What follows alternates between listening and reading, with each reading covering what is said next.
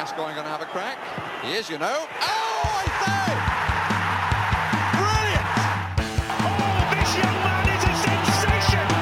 Dele Alli, out of League One, into the Premier League. Oh, what a goal! It's Danny Rose on his Premier League debut. Sheringham's flick, and Klinsmann is in! He's got it lost under his feet, and it's come from the Miller! Oh, I've seen it all now! I've seen it all! Welcome back to another edition of the Internet's most dangerous Tottenham Hotspur podcast. It's Wheeler Dealer Radio. I'm your host, Greg, and I am joined tonight by my long-standing sidekick, Ben Daniels. Ben, Brian couldn't be with us tonight. Why do you think that is? Probably because this podcast isn't dangerous enough. I don't know. You sound very undangerous tonight, Greg. What's going on? It's my son's first birthday tomorrow. I'm trying to rein it in to keep him safe, even though danger is in fact his middle name because he has no sense of personal safety. So maybe that's what it is. Maybe Tottenham Hotspur have finally beaten the danger out of me. I don't know. So this is a dangerous podcast with like foam padding on the edges of tables. That's actually, I'm recording this on a table with foam padding on the edges. So yes, this week at least it is. All right, well, I'm sorry. I'm glad Brian isn't here because, I think he is a safety risk, and all the foam padding in the world wouldn't keep him from hurting himself. Oh, I think you're definitely right about that. It's certainly on the mean streets of Miami. So we're here to talk about a decidedly not so dangerous 3-1 loss for Tottenham Hotspur against Leeds United. Leeds is, I'm going to show my Americanness now. Leeds is still a weird team to see in the first division for me. Like, it's just strange to see them. Calling it the first division, there you go. I'm trying to maintain some poser hipster cred somewhere in the Premier League. Then maybe you prefer that. It's very weird to see Leeds. I don't know. I only expect to see Leeds in like odd FA Cup matches and like FIFA saves. So it's just they're just not a team I'm accustomed to seeing very much. Yeah, I mean it's been 20 years, and now they're back, and they're very good. They're back in Bielsa form. Yeah, I mean. I think the story of the match, to jump right into it, is just the difference between a team that has a real coach and a team that doesn't. Well, I think I want to stop you right there, Ben, because I think that's probably true, but I think it's also true. Comprehensively true. Well, it is, but it's also true that the difference between a team that is extremely well drilled in a coaching philosophy, which Leeds are, and a team that has had a manager for like 4 weeks who is also 29 and is in his fourth like professional match or whatever it is as a manager. I mean, it's just, I don't know. Like Ryan Mason probably wouldn't have this team firing against the Bielsa team after like a full year in charge, but certainly he's not going to we've basically been trying attacking football for 4 weeks this season and they've all been in a row. Right. Yeah. I mean that's exactly it. It's, Ryan Mason showed against Sheffield United last week what happens when you replace a toxic, negative manager who stifles everybody's good impulses and ruins everybody's good time. And someone just gets out of the way and says, you know what, play on the front foot. We're going to have some basic principles of pressing and basic principles of possession-oriented football. And we're going to go play a really shitty team who also doesn't have a real coach. And we're going to wax the floor with them. Against Leeds, getting out of the way and imposing the basic fundamentals of you should attack some was not really equipped for the challenge. Leeds are, like you said, a very well-drilled unit, a very cohesive side, a team that definitely is greater than the sum of their parts. And I think one of the stories we've heard from Ryan Mason is that we had been playing too much in response to what other teams' game plans were. And it was time for Tottenham Hotspur to play their own way of football and impose that on the opposition. And I fundamentally agree with that philosophy, but, as you said, when you have 4 weeks in charge, your team doesn't really have a way of playing to impose on somebody else.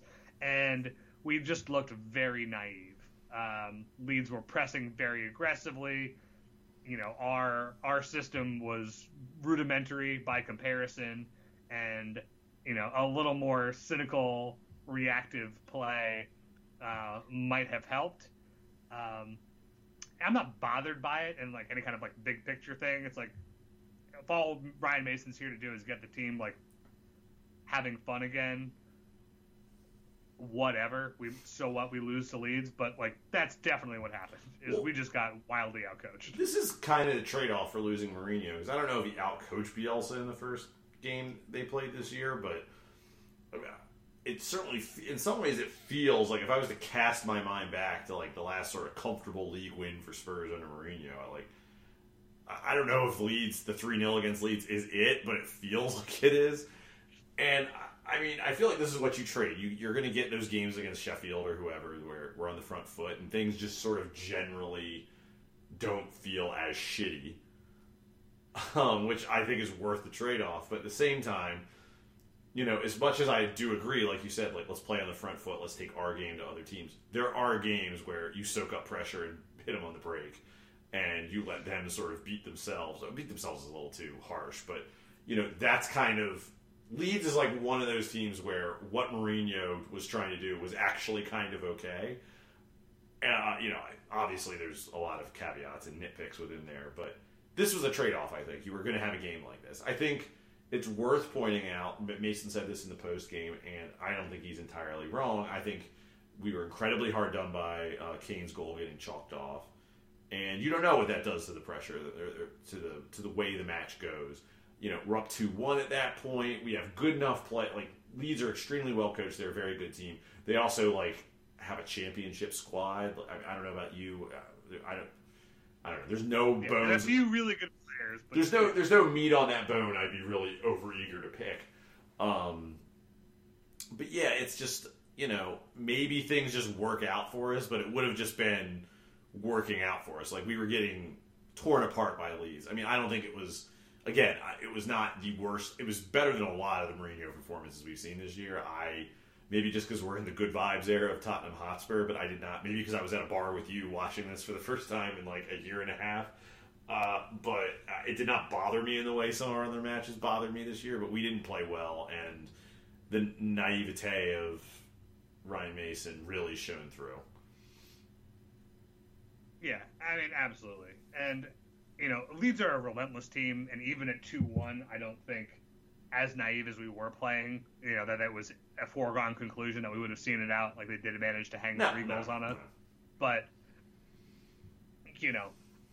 again, I'm not bothered by the result. Like I want to make that very clear. I'm not at all upset that this happened. In fact, on some level, I'm pretty glad because it exposes why Ryan Mason should not get the job for permanent Tottenham Hotspur manager. And if we needed a game like this to make that abundantly clear to Daniel Levy, which I think it already is, but I'm glad he got that object lesson. Well, I'm glad if we were going to have this game, it happened this week and not the last week against Leicester, because I think that would have burned a lot more if, we could finish in top 4 today, and then we get, waxed, 4-0 or something by them, and, Yeah, and that is tough, we did basically lose our ability to finish top 4 with this weekend. We lost to Leeds, and Man U put out a completely rotated side to play Leicester, with the expectation that they play a fully rested side against Liverpool and beat them, which they also didn't do. So, thanks a lot, Man U. So now everybody else is in a much better position to finish top 4 instead of us. As long as we just don't get I think the Conference League. It was always a pipe dream. But yeah, back to the match. It was just, you see a team press with the intensity of Leeds, and it's hard not to look nostalgically back at when we used to do stuff like that. Mm-hmm. And the way we used to play football. And Pochettino is a Bielsa disciple, and he married some of Bielsa's more insane tendencies with a little more pragmatism and a little more flexibility than we've ever seen from Bielsa. But, the tradition of football that Bielsa coaches come from is just undeniably a fun way of playing. And I have enjoyed the shit out of Leeds this season, and I kind of have to tip my hat to them as they ran us off the park. I mean, again, I think it's incredibly. I think you got to give them a lot of credit because, like I said, there isn't. I don't know if there's a single player on Leeds, maybe Rafinha, that I would take. Like if I had the option, and they just looked way better than us. And we talked about there's a lot of reasons for that. I do think it's worth noting that I think it's kind of cool is that Ryan Mason is in the Bielsa coaching tree, which is kind of strange. Yeah, he's his grandson. Kind of strange and funny if you think about it. And maybe one day that'll be really cool. But it's impressive, and they've played fewer games than us this year, and you got to take that into account. But just it's so impressive what he's been able to do there. And I think if Bielsa got into an argument with the groundskeeper and got fired tomorrow, which is entirely possible, I think that team they would find a way to get relegated this year. I think without Bielsa there, I think that's what would happen to them. But I think it's incredible what they did to us, and I think they were maybe a little fortunate, mostly with that Kane goal, but they tore through our midfield. It was and it was predictable. It seems like Ndombele is not entirely fit, and that might be a reason that he hasn't been getting used the last few weeks. But even when he came on, he's playing deep, like in deepest lying. He came on as late as he did is one thing, but they play him as a deep lying midfielder. I mean, it's like, what are we doing? Like, that's not where you're going to break Leeds' press. Right. Like the only advantage of that is for the whole balance of the game, having a guy like him who, as press resistant as he is, carrying the ball out of the back and transitioning it forward would have been really useful. But I mean, our whole midfield, it was just wide open, and a lot of it was, I think down to Mason imposing this sort of idea of a press that felt very Jose-esque, where a press mostly meant chase guys down. And we saw that on the third goal where Aurier got caught high up the pitch pressing, but there was no concerted team press behind him, and the ball very quickly transitioned into that channel he left behind, and they were able to very, very easily turn, our half-hearted attempt at winning the ball back into a third goal. And again, it's I'm glad the idea is there. I'm glad we're trying to do these things again. It's just, it hasn't come together. Well, and part of it is, I don't think we should excuse the performance off of this, but individual errors also killed us, in addition to sort of just being outcoached and outplayed in a lot of ways. Eric Dyer just missing simple clearances. It's not like... And Reguilon passing the ball almost into Hugo's net. And even some of that is Reguilon getting hung out to dry by Dyer. It's, these things are not, there's a lot you can look at this game and our games in particular, all the games under Mason, and say, this guy's had 4 weeks. What do you expect him to do? Especially if he's trying to shift the way we're playing. But, Reguilon putting the ball in his own net, Eric Dyer just ball watching or making bad decisions, not clearing the fucking ball. These are simple, rudimentary things that, again, I don't know how much exhaustion or just everyone's brain is fried at the end of the year plays into a lot of this, but these are not things that, are the product of having a new coach, an inexperienced coach without a lot of time with the team. These are, especially in Dyer's case, I am just over Dyer. That guy needs to be out of this team. They need to, if they're not going to sell him in the offseason, that guy just needs to be sitting on the bench or playing against, sort of the lower tiers of the Europa League.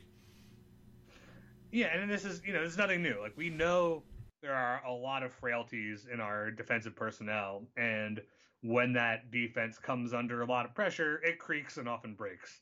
And largely, Mason has played against teams that we are better than, and playing on the front foot has meant keeping pressure off of those guys, and it hasn't led to these kinds of mistakes. But again, the way Leeds plays, the way they press, the way they counter into space, was creating a lot of dangerous opportunities for them, and created the exact same climate for frequent defensive mistakes as Jose Mourinho's sit back and let chances flow at you for 90 minutes style of play.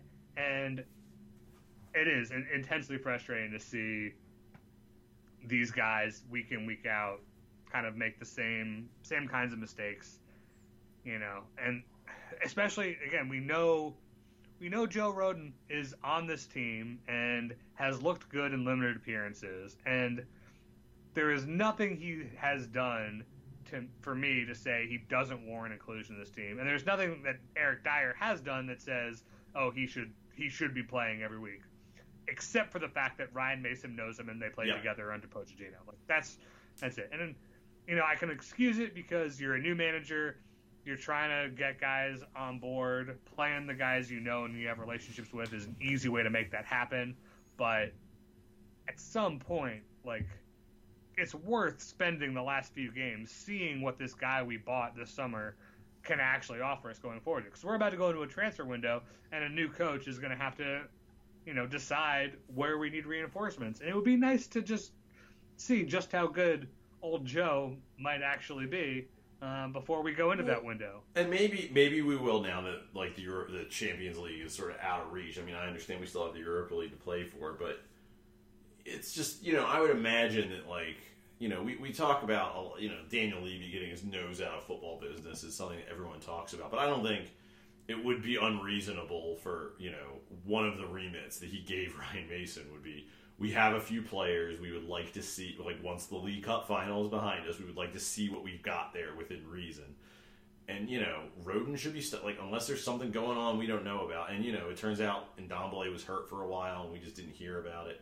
But, like, why Roden isn't starting, why Tanganga's not getting more minutes, these are things I don't understand. I mean, I probably understand, but it doesn't make sense for the club not to be giving these guys at least some minutes. Because if I was Daniel Levy and I'm talking to whoever the new manager is, given this COVID environment, it would be, like, we're probably going to be relying on a lot of currently on the payroll assets, and I'd want to know what we have in Roden. I'd want to know what we have in Tanganga, because, do you need to buy 2 right backs this offseason if we sell Aurier? Do we need to buy 1?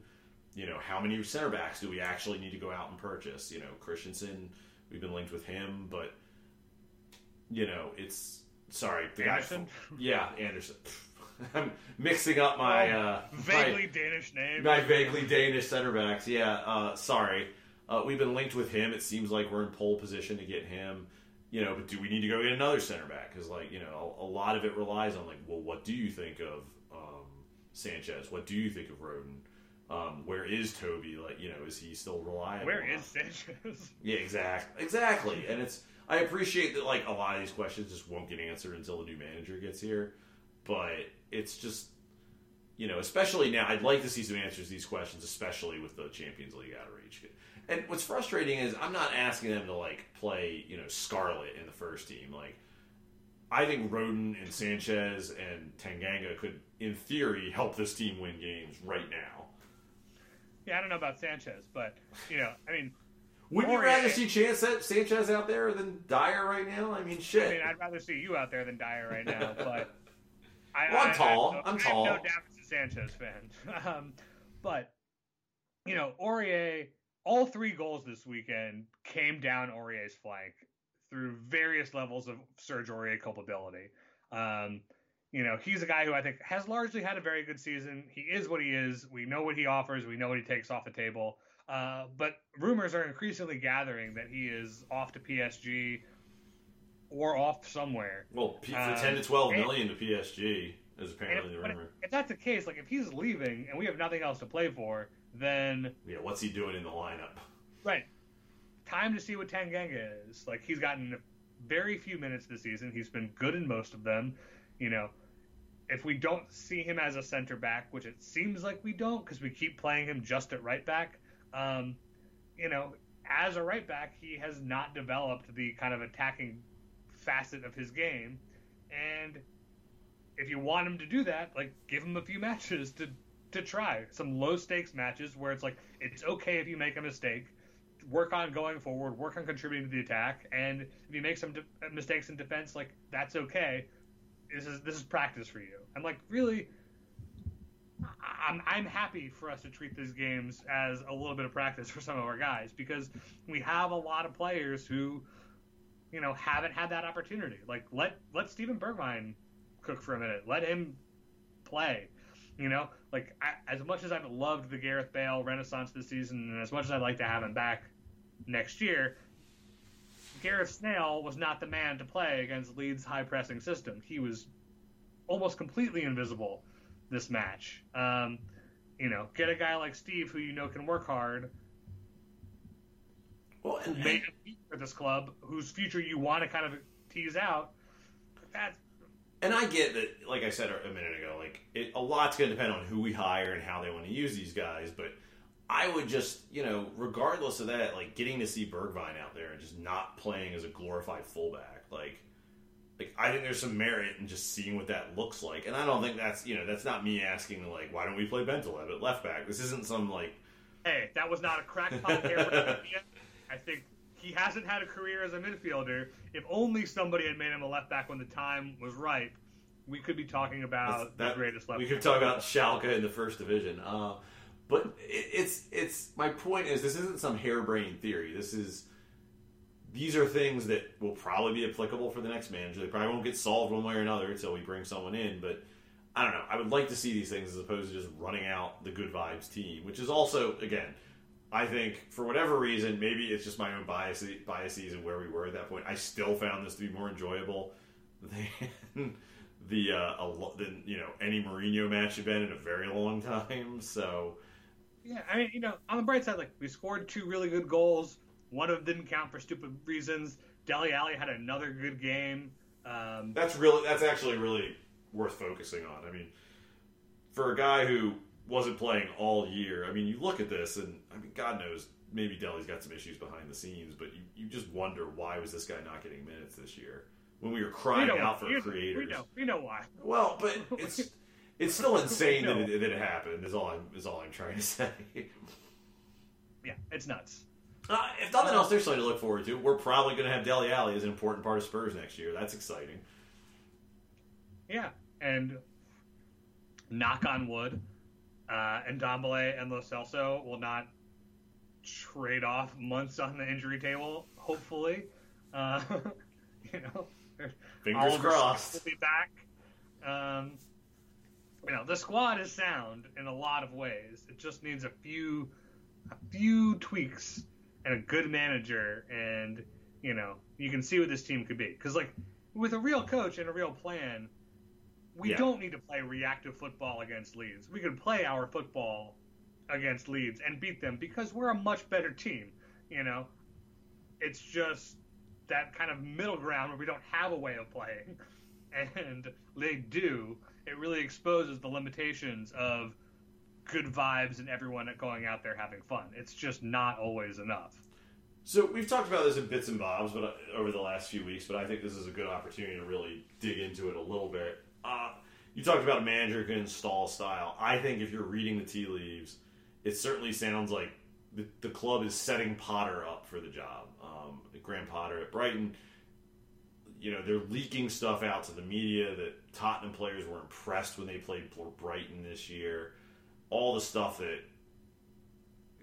Alistair Gold is putting out certainly points to him and Brendan Rodgers being the two sort of front runners. I mean, I'm deeply skeptical of Rodgers coming here for a whole variety of reasons that I think we've covered before. But how do you feel about Potter arriving at Spurs? Because we're talking about a guy who's managing, a team in the very lower tiers of the Premier League. And, a lot of people talk about how similar this is to Pochettino, but, I mean, Southampton wasn't a bottom dweller when we hired him. Yeah, and I think a lot of your appetite for Graham Potter is going to depend on how much you believe in the concept of expected goals and performances that underlie actual results. Because by the results, they're a team who has been fighting relegation and was only made safe by virtue of Fulham's complete ineptitude this weekend. And they have not performed to the level that you would want from a guy who is going to take over Spurs by the results table, which is a table that is reasonable to look at. But looking deeper, if you look at expected goals, they are a team that should be fighting for a Champions League place. They have an expected goals of roughly 60 expected goals. Spurs have an expected goals of 53 expected goals. For those of you who aren't great at math, that's higher than Spurs. But Spurs have scored 61 goals from those 53 expected goals, and Brighton have scored 36. So some of that is down to the fact that their team is not as good as Harry Kane and Heung-min Son, who routinely overperform expected goals by virtue of being very good finishers. And some of it is down to just sheer bad luck. I think a more cynical look would say some of it is down to the underlying numbers not capturing some fundamental tactical failing of Brighton and the way that they play, and that their chances are maybe not as good as the numbers would suggest.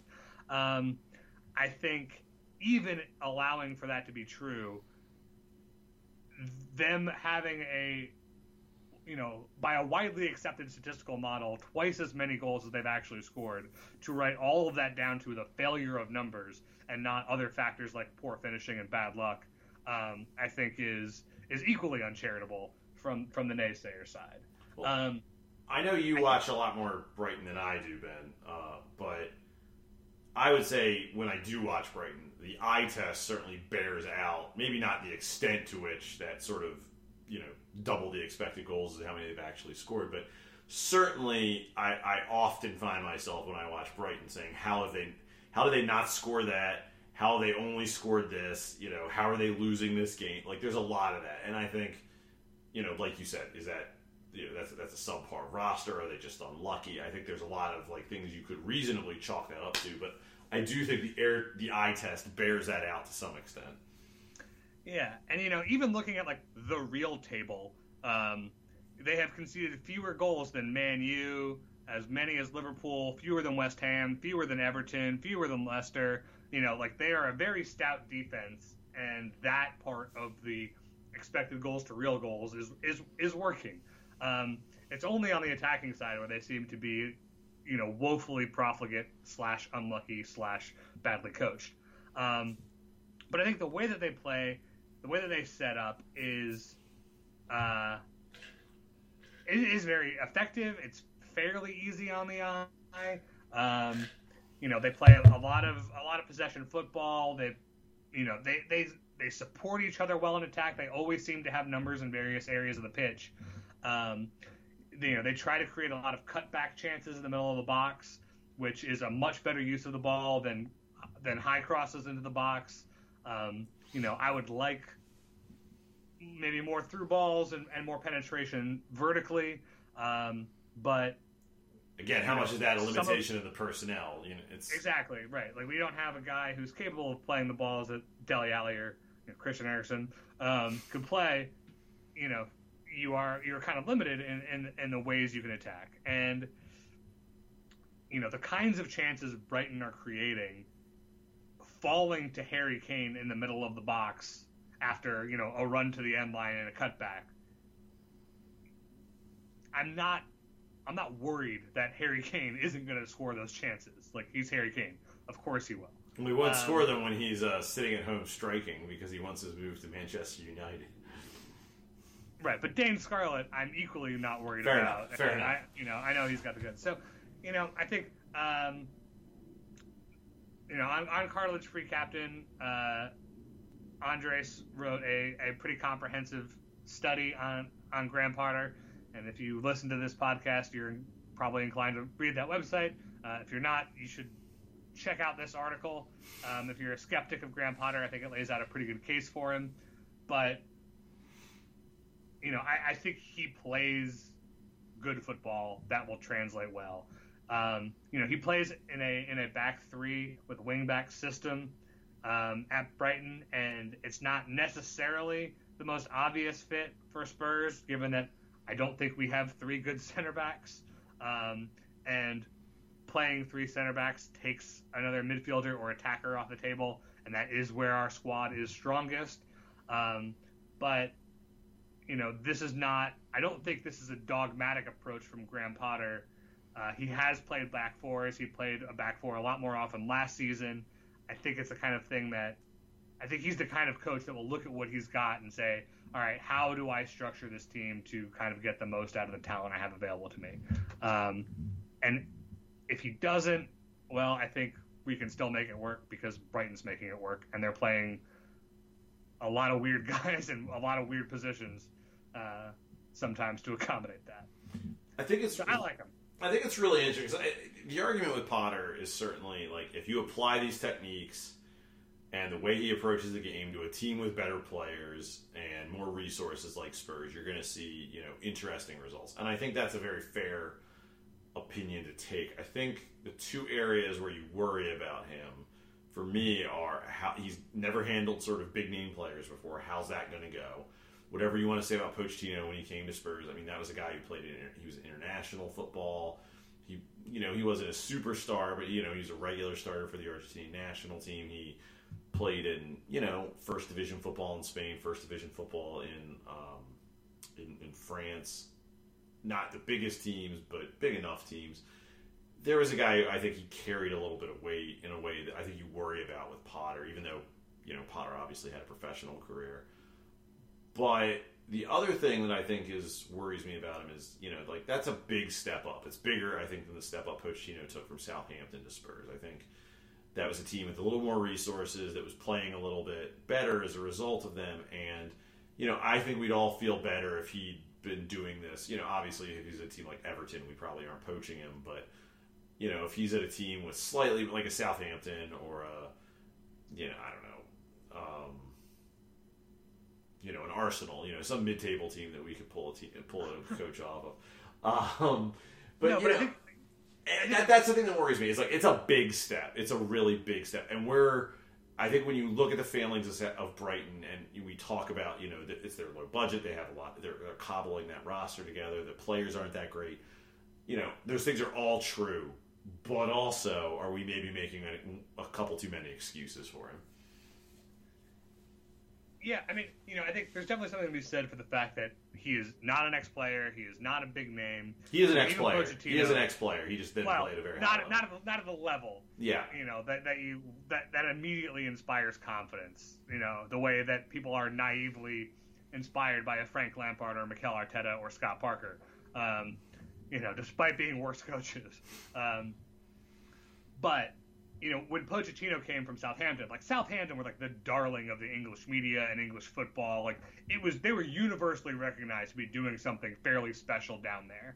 And I don't think Graham Potter benefits from that same kind of media climate cachet. I think there's a strong segment of stats dorks who find him very, very fascinating and a very hard done by manager. And I think a lot of people who watch the game, who watch Brighton play, are intrigued by him, but it hasn't translated into the kind of uniform praise that would make hiring him go down easier. It's not like the obvious candidate. It's oh yeah, Brighton are amazing. Of course we want to hire the Brighton manager. And you're right, it's a tough sell. I think Brighton is pretty well thought of. I think he is well thought of amongst the media and amongst just people neutrals who watch the games. I do think what you're saying is because Brighton is Brighton, because they are where they are in the table, I do think there is a sentiment that he probably deserves to be on a bigger club. But yeah, when you say Tottenham, I think there's sort of that, really? Tottenham? That much better of a club or that much bigger of a club? It feels like a reach in a way that's a little hard to articulate. And you combine that with you look at someone like Southampton, who has not been in a relegation fight to the way that Brighton have, and Hasenhüttl is a guy we were talking about as a replacement back in when firing Mourinho was just a glimmer in our eyes. I mean, that guy's completely fallen off the table. His name doesn't get mentioned at all anymore. I think Gold, who's about as plugged in and leaking to the team as anyone and leaking everything they want out there, I mean, he's put the kibosh on him.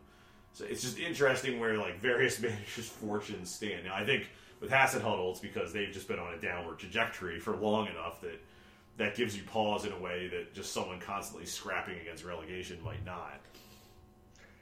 Yeah, and I think all of these concerns that you might have about how the squad will respond to a Graham Potter is the kind of thing that will be answered, very quickly. He'll have if he gets hired, he'll have a full summer with the team after the Euros, and they responded well to Ryan Mason's methods and training, and yes, he has that easy buy-in of being an academy friend, an ex-teammate of a lot of these players, but they do seem to genuinely feel like he's doing a good job behind the scenes running the team. And you get a summer of that with Potter, and then we start winning a few games. That's really all it takes to get buy-in. Winning really solves everything. You look at Chelsea, and firing Frank Lampard is a hard decision, I think, to take at a club like Chelsea. He's a club legend. You've got a lot of academy players in that team who obviously revere a guy like that. He gave them their chances in a lot of ways. And, it would have been very easy for that climate to turn very toxic in the wake of that. And instead, they've gone on to make a Champions League final and look very good value for it. They've been one of the best teams in England. And, I think it takes very little to turn a team around in terms of a buy-in. Winning really solves a lot of problems. I do agree with that. I guess where it worries me, if I'm playing devil's advocate, it's you look at Spurs. This is a club that was in a Champions League final at the end of 2019, and they have been in a tailspin to one degree or another ever since. They have, and I don't agree with this, but I'm sure some players in the team look at it this way, and probably Harry Kane. They had one of the best managers in the world. They fucked it up, or it got fucked up one way or another. And you're going to bring in a guy who's been fighting relegation to fix this, after him. Now, again, having Mourinho there might make this all go down a lot easier because he's just not a massive gaping asshole. But, I just, at a time when we're all a little worried about Harry Kane's commitment to the team, at a time where, we have some big name players who came in, or at least really hyped up players who came in off the back of some high expectations that haven't been met. It's a risk, and I think you're right. If Potter comes in, hits the ground running, things go well, that's, it's going to solve itself. But, he needs that buy-in, and we'll see how it goes. I think the fact that some of the core players, namely Harry, who I think we'd have to worry about, are English. It probably helps that Potter's English. Man, I don't know. It's just I like a lot about Potter, but they just really need to get this hire right, and there's no obvious choice. Right. Look, if things go wrong and we aren't winning and things go badly, then yeah, ex post facto, it turns out that was not the right hire. But the thing is I think our squad is largely not dicks. Harry Kane is not going to not play. He might ask to be sold after this season, and that might happen regardless of who we hire. But once Daniel Levy says, no, we're not going to sell you, he's not going to not play. He is just a guy who loves going out there and scoring goals. Son is not going to not play. The guys in our team who are dicks, like Dele Alli, is just going to be happy to, get the opportunity to get back in the team. I just don't see, the likelihood of a concerted, opposition to whoever we hire based on, their pedigree or whatever. I just don't think that's as big of a risk coming off of the season we've had and the toxicity that we've experienced. Yeah, and that's one reason I don't want Rodgers here, beyond all the, how much it would cost and what kind of power we'd have to give him. There is a man I do not trust to fix this locker room. That toxicity is not something he squashes. It's something he injects. But yeah, it's such a tricky hire, and I was having a conversation with Michael today about this. I think whatever you think about, is Potter a good hire or not? I think Potter would probably murder members of his own family to get the Spurs job this offseason. I would be shocked. And Brighton is they're a club we have relationships with. I'll bet we could do business with them. I don't think it's in their interest to play hardball and letting managers go because, much like a lower tier team, you want good players to think they can use you as a stepping stone to some degree. I mean, it's COVID, which fucks all this up, and I don't know exactly how that's going to change things. I think if we want Potter, he's ours, one way or another. Like, we have to pay a little bit of money. I don't think we're going to pay £20 million for him, but we'd have to buy him out to some extent. But Michael was a little more skeptical, I think, probably just because of the COVID environment. Yeah, I mean, again, I don't think there's a real risk of us not being able to meet Brighton's asking price. I don't think Potter is on a particularly expensive contract. I can't imagine he doesn't have a release clause in it because, again, like you said, that's kind of part of the deal. You expect to use these clubs as stepping stones. They expect to have their managers and players move on to some degree. We just got a big break on Jose's contract thanks to Roma. We have money, and we've shown we're willing to spend it for a manager. We were entertaining the idea of Nagelsmann, who ended up costing Bayern $20 million.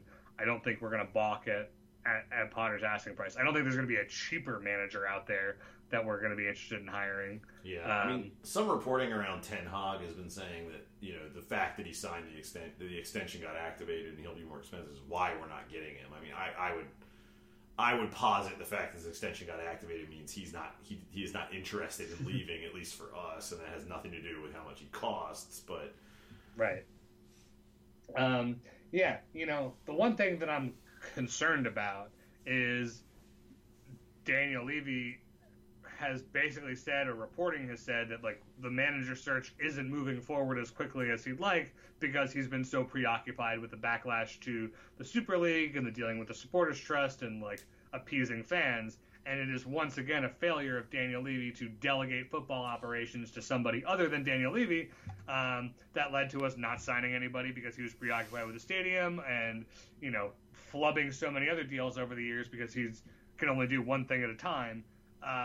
I worry, just that opportunities will pass us by because he's got too much on his plate. That same reporting basically said that they expect this deal to be done by the end of the season or shortly thereafter. So, I would imagine this is going to be a priority one way or another. But who knows what fresh hell awaits us. There's a big fan protest planned for this weekend. So, I'm not expecting much out of it because I think that the efforts to play in this thing have been... A lot of the protesting against Daniel Levy, as we talked a little bit about last week, I think is fairly incoherent. There's people angry about the Super League. There's people who just want him to spend some money. FFS. I think it'll probably be more of the same headache for him. I don't know. I think this is going to get done. I think this is a priority for him. If it gets finished by the end of the year, I kind of don't care what happens in the meantime. Like you said, I don't want to see any opportunities go by, but it seemed like we were trying to do everything we could to get Nagelsmann in here before that door got shut on us. So it doesn't seem like we've been complacent about this. So here's hoping we're not being complacent about this. Yeah. So we hire Graham Potter tomorrow. You happy? Yeah, I think so. I mean, honestly, I'm just looking for someone I can dream on a little bit who doesn't feel like a total fraud. I think getting a guy like Rodgers from a footballing perspective would probably be good, but I just can't shake the feeling that guy's an asshole and a fraud. I don't want him in for a lot of reasons. I do not want Scott Parker anywhere near this team right now. I'm probably happy with Potter. I have a lot of concerns about him, but, I was kind of like, Pochettino when we hired him. I wasn't super thrilled with that hire because it wasn't a sexy hire, I thought. No, you wanted Frank de Boer, didn't you? I did. It shows what I know. I hate Graham Potter and don't want him anywhere near this club. No, it feels like, in a way, it's kind of what we should have. I think people say Daniel Levy does this. I think every chairman does this. You always hire the opposite of the last manager you had. And, Mourinho was this sort of sexy hire that was trying to paper over all these cracks and do all these things. And, Potter feels like much more of a, it feels much more like, you're building infrastructure as opposed to like, it feels more like more steak than sizzle. Yeah, and I think when Daniel Levy's gotten like really ooh and ah over a manager, it's been Wande Ramos and Jose Mourinho, and when he's had to like really think about it, we got Pochettino, and Martin Jol and Harry Redknapp, kind of Harry Redknapp, but Harry Redknapp was a little desperation. Yeah. AVB. Oh no, I'm not liking this at all. Yeah. Yeah, I don't really know what bucket to put AVB in because it was also kind of we could get, Chelsea's table scraps. Like that's exciting. Well, we know we'll know it's going to go well if we don't hear about how the interview blew him away, because that's what happened with AVB and that's what happened with Mourinho. So Graham Potter needs to have just good enough an interview to get hired, but not good enough that we hear he blew Daniel Levy away. Yeah, so you're going to be happy when you see the headline like Graham Potter. Exactly. How do you feel? Would you be happy with him if we hired him tomorrow? I'd be thrilled with him. I really like Graham Potter. I really like the way Brighton play. I'd be very excited about that. Was he your number one choice outside of Nagelsmann, maybe? And Rangnick, who's I can't tell how realistic that was. Yeah, I mean, I think my pipe dream on Rangnick was always about more than him as a manager, who, again, he's kind of like the Bielsa to a German coaching philosophy, in the way that he's kind of a godfather of a movement. But his appeal was always for me like the transformation of like the backroom stuff of the club. Yeah. And I don't know that Potter gives you that, and I think that's still a very, very crucial hire. And hiring Graham Potter is by no means the end of the work we need to do to turn this club. Well, it's worth pointing out, if Daniel Levy's not willing to let go of the football operations, like, if nothing else, Potter has, shown he can make chicken salad out of chicken shit. So there might be some advantage to him being a little flexible. Yeah. Yeah. I mean, look, I hope we get somebody. And the thing about Graham Potter is the fact that we're entertaining a guy who has performed this poorly in the league table, but so well by advanced analytics, says to me that we're kind of looking at this the right way. We're not being snowed by results. We're not being snowed by good fortune. We're not being, blinded by some rare good finishing or a weird, high league position. We're looking deeper than that. And that's really all I'd ask of this club to do.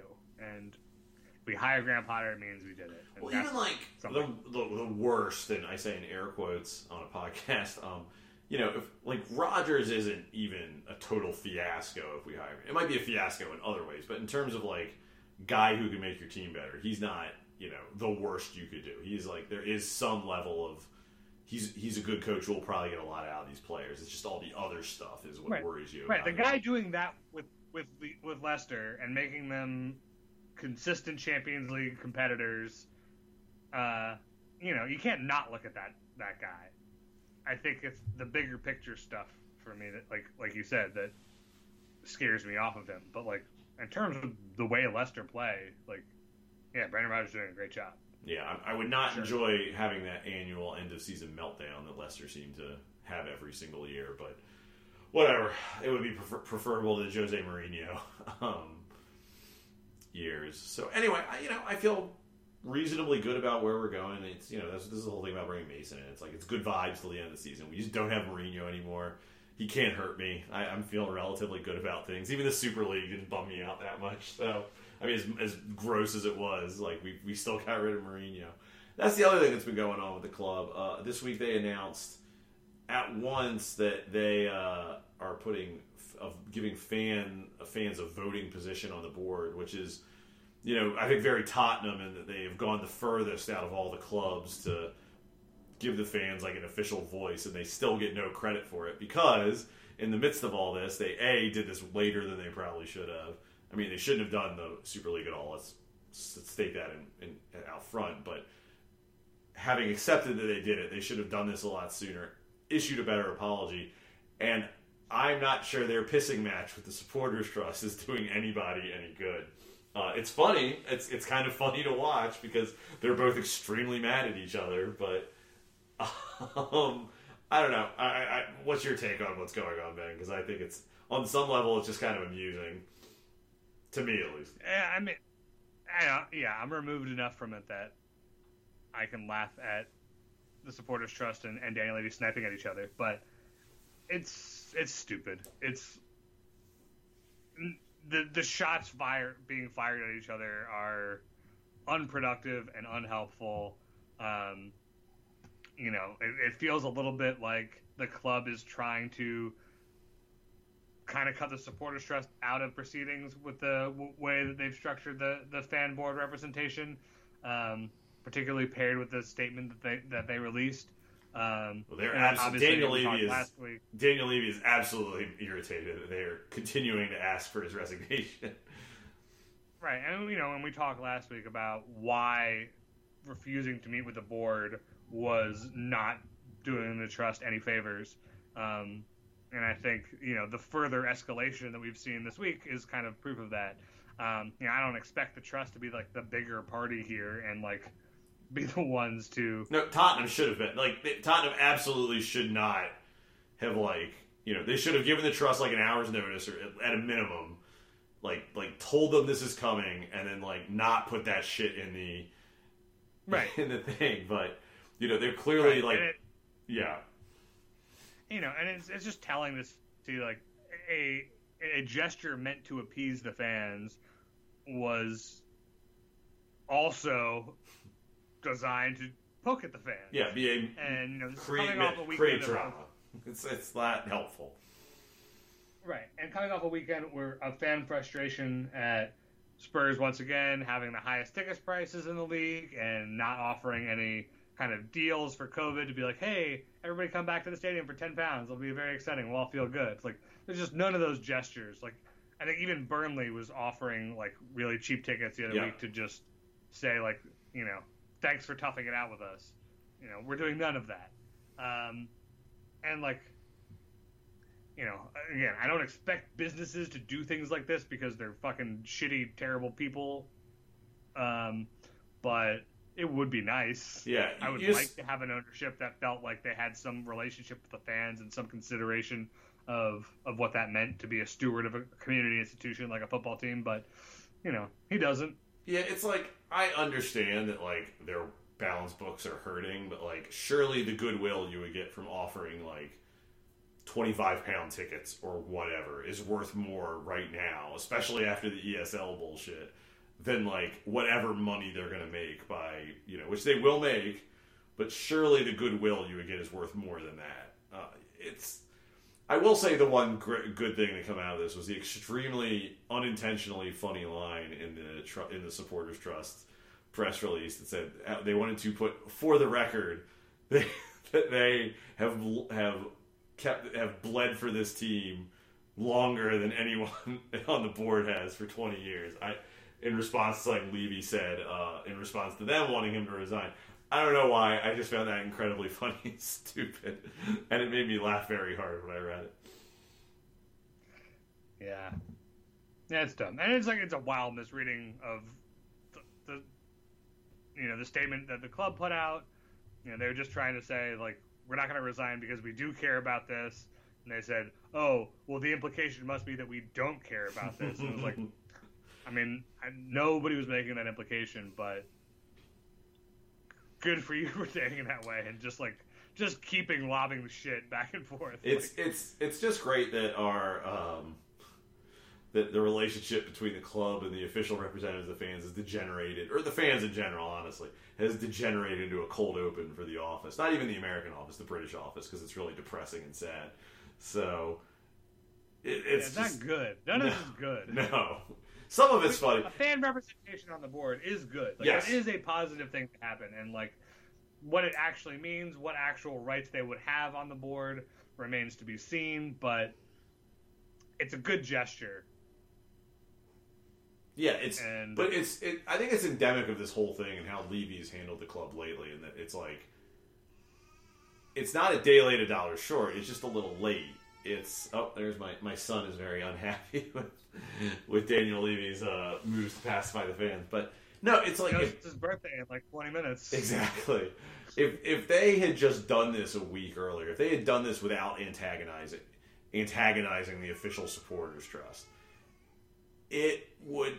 I mean, they could have potentially gotten a lot of positive press out of this, or at least less negative press. But they have chosen to do these things, and now, despite going further than any club has gone in England in the wake of the Super League, which is again not enough, but worth pointing out, they're getting zero credit for it because they are having messy drama with the supporters trust because they've waited too long. It's just, it's again, I am much more positive on Daniel Levy than a lot of our fellow fans. I think Daniel Levy gets an unfair level of stick for some of the things that have gone wrong in recent years, even though I think he deserves a lot of blame for how things have sort of melted down in that amount of time. I think, if I was Daniel Levy, I would absolutely be not be able to control myself and yell at all these people about how we were worse than West Ham when he took over, and now look at us. That doesn't excuse anything he's done, but it's just he has handled this so poorly from start to finish. It's not good. And now we're worse than West Ham again. Yeah, exactly. It's all full circle. Time is a flat circle. Oh God, that's depressing. Yeah, hopefully that gets fixed next year. I don't know. I hope. I don't know. What are you expecting to see out of this protest? Are you just? I expect some stupid signs and bed sheets. I'm not expect. I don't think we're going to see anything like we've seen at United. But maybe I'm wrong. Yeah, I hope they burn shit down. I mean. Good for them. We'll see. We talked about this before, but I think the protests are a lot less rooted in a real grievance the way the anti-Glazer protest is at Man United. Well, I would say a little more incoherent. I would say a coherent grievance is the way I would put it, because I would say the large percentage of people angry at Daniel Levy are angry that we just don't win more things and the Super League than about how he treats Tottenham as a community institution. And I think that will lead to it being a fairly incoherent protest. Yeah, we'll see. I mean, hey, I hope everyone gets together, and I hope everyone does a really great job protesting. Give it your all, guys. I really do. I hope Daniel Levy actually recognizes that he has a responsibility to the fans, and this protest is actually constructive. We'll see. Yeah, we will. And I think that's what I find a little frustrating about how incoherent some of the protest is, because I think when it's so much of it is about why didn't we buy this player, or why didn't we back Pochettino, that sort of misses the point and makes it easier to dismiss. So, they just become talk radio, crank callers, as opposed to people with a legitimate grievance, which is why were you abandoning, centuries of tradition and all this other stuff that is a very real complaint about how Daniel Levy has managed the club and, how he handled the Super League issue. But I shouldn't, again, that's punching down, and we don't need to punch down, so. Right. Well, on that note, I think it's time to wrap it up. Now that my son has stopped crying, since we've made our point, I hope that got picked up by the mic. Otherwise, it's going to be a really weird segment of podcast. Ben, where can people find you online? You can find me on Twitter at ComradeUSpurs. That's Comrade with a Y. Comrade with a Y. You can find our podcast at WDR Podcast. That's at WDR Podcast, as in Wheeler Dealer Radio. Sorry, I screwed that one up. And you can find when our co-host is not hitting the Black Diamond circuit, you can find him at Brian_Ashlock. That's Brian with a Y. I can be found at Skipjack0079. And so for Ben, for Brian, who is not here, and of course for Brett Rainbow, I've been your host, Greg. Come on, you Spurs.